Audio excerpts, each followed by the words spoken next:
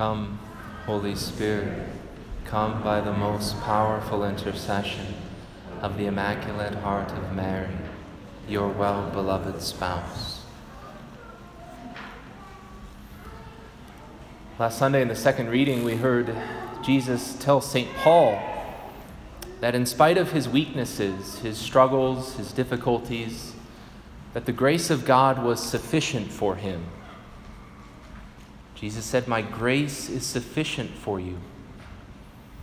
And in today's second reading, we hear St. Paul tell us that God chose us in Christ from the foundation of the world to be holy and without blemish before him. Stop and think about that for a second. God chose you from before the foundation of the world. From all eternity, God chose you for what? To be holy and without blemish before him. My friends, this is the reason we exist. This is our purpose. This is why we're here. This is the only thing that can give meaning to our life. This is the one thing more than anything else that we should all be striving for.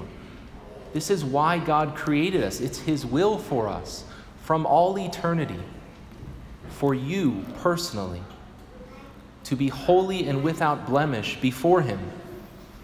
Too often as Catholics, we look at the saints and we say, that's amazing. I wish I could be like them, but that's not for me. Wrong. That is for every single one of us. That is why God created you, to be a saint. And we think to ourselves, well, what they did was amazing. I could never do that. That's the point. Yeah, you can't do it. And it wasn't them who did it either. It was God who did it in them and through them. And it is God who will do it in you and through you. Because it doesn't depend upon our intelligence or our talent or how capable we are or how good we are, what we've done or not done. Because it doesn't depend upon us. Holiness is of God and from God. And the only thing that we need to be holy is his grace. And his grace is sufficient for us. It is all-powerful and able to do all things. The only obstacle to us being saints is whether or not we're willing, whether or not we want it. Because God gives us everything that we need in spite of our weaknesses, in spite of our faults and our brokenness, and in spite of what we feel we're able to do or not do. God gives us everything that we need in his grace to be holy and without blemish before him. The only thing we have to do is want it and will it and respond to what he's offering us. Don't settle for mediocrity. Don't settle for going through the motions. Don't check off Sunday Mass and say, okay, I'm good for the week. It's great that you're here. I'm very glad that you're here. But that's not enough. Don't settle for the bare minimum. God did not create us for mediocrity. He created us for holiness and for excellence. And his grace is sufficient to bring that about in every single one of us, regardless of who we are, where we've been, where we're at, what we've done. It does not matter. As long as we're willing to respond, God will do the rest. And the way in which God is calling each one of us to be holy, one of the ways in which we live that out is through our creation, through our vocation as men and as women, as embracing an authentic and a godly masculinity and femininity. And I'd like to touch upon that briefly this morning. Ladies, if you'll permit me, I'd like to speak to the men for just a few minutes, but don't worry, I won't forget about you. Men, we need to step up. As Christian men, we need to rise up in a society that, to all intents and purposes, is pagan. There is a crisis today in our culture of authentic masculinity. Our culture is very confused about what it means to be a man and puts off all of these false images. You see it in the media, you see it in Hollywood, you see it all around us. The single greatest contributing factor to poverty and crime in this country, just to take an example, is fatherless homes. It's the single greatest determining factor of poverty and crime. Too many men have abandoned their responsibilities to their wives and their children. Too many men are addicted to alcohol, pornography, gambling, video games. Too many men value sports more than they do God and their family. There is a crisis in our society of men, and the only thing that's going to fix it is if we as Christian men stand up and provide an example and a witness of what it truly means to be an authentic man of God. We need men who are willing to stand up for what is right, regardless of the consequences. Men who will speak the truth, even when it's politically incorrect. It might get you in trouble. We need men who know how to sacrifice and serve and work to provide and protect. We need men of faith who aren't ashamed to speak about God, to give public witness to their faith. We need men of prayer. We need men who are incredibly strong and yet don't use that strength to dominate or take advantage, but to serve. Because the authentic model for every man is Christ. And all of us fall short. And all of us are called to do better than we currently are, to be better than we currently are. It's a tall challenge. How are we supposed to do it? Together. No man can stand alone in today's culture. We're not called to stand alone. We're called to unite as brothers in Christ. The book of Proverbs says that as iron sharpens iron, so one man sharpens another.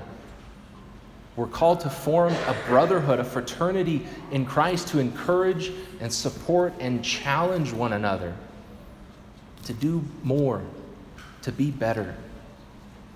And I want to today invite you and challenge you to a specific way in which we can all do this.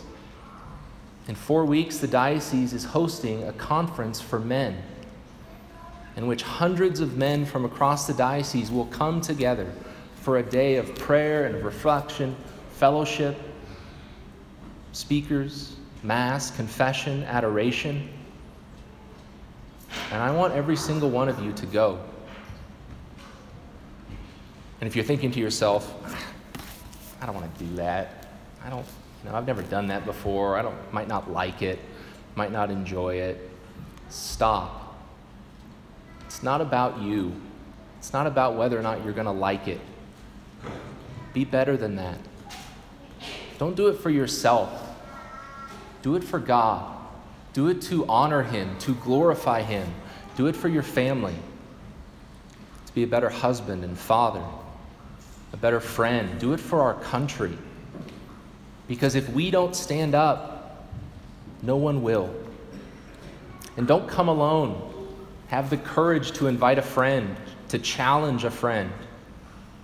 And if your sons or grandsons are in high school, bring them with you, because they're invited as well.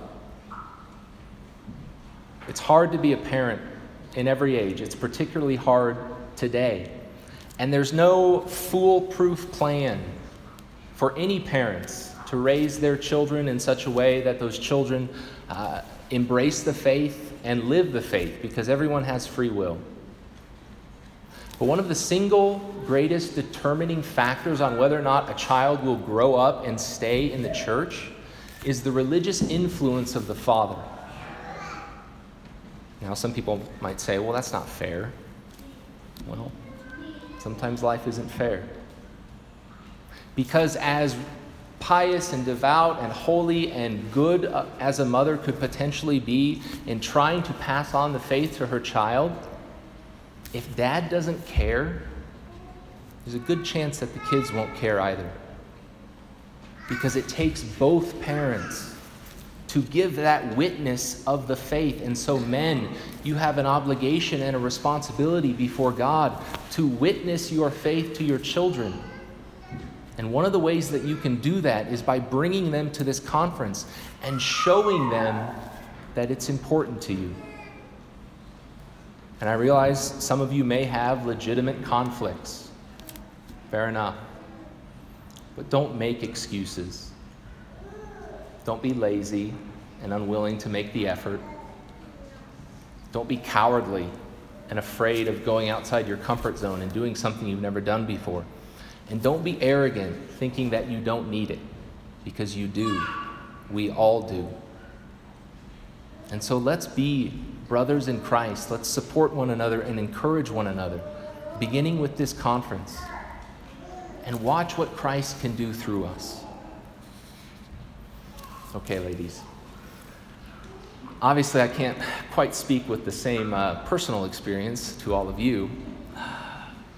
But in no less of a way, today in our society, there is a crisis of authentic femininity, of what St. John Paul II called the feminine genius. Our culture is very confused about what it means to be a woman, about the particular dignity and beauty of womanhood.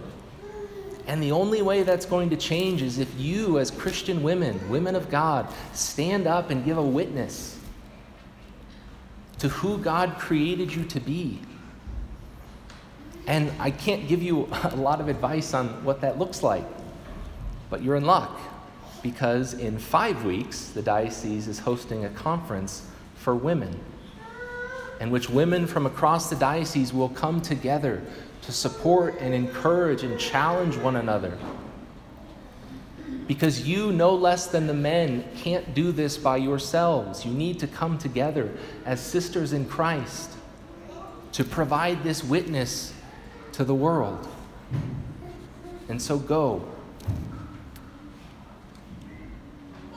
God created us as male and female, and He calls us to be saints as male and female, to embrace the authentic image of God within us, masculine and feminine. And our culture is so confused about what that means.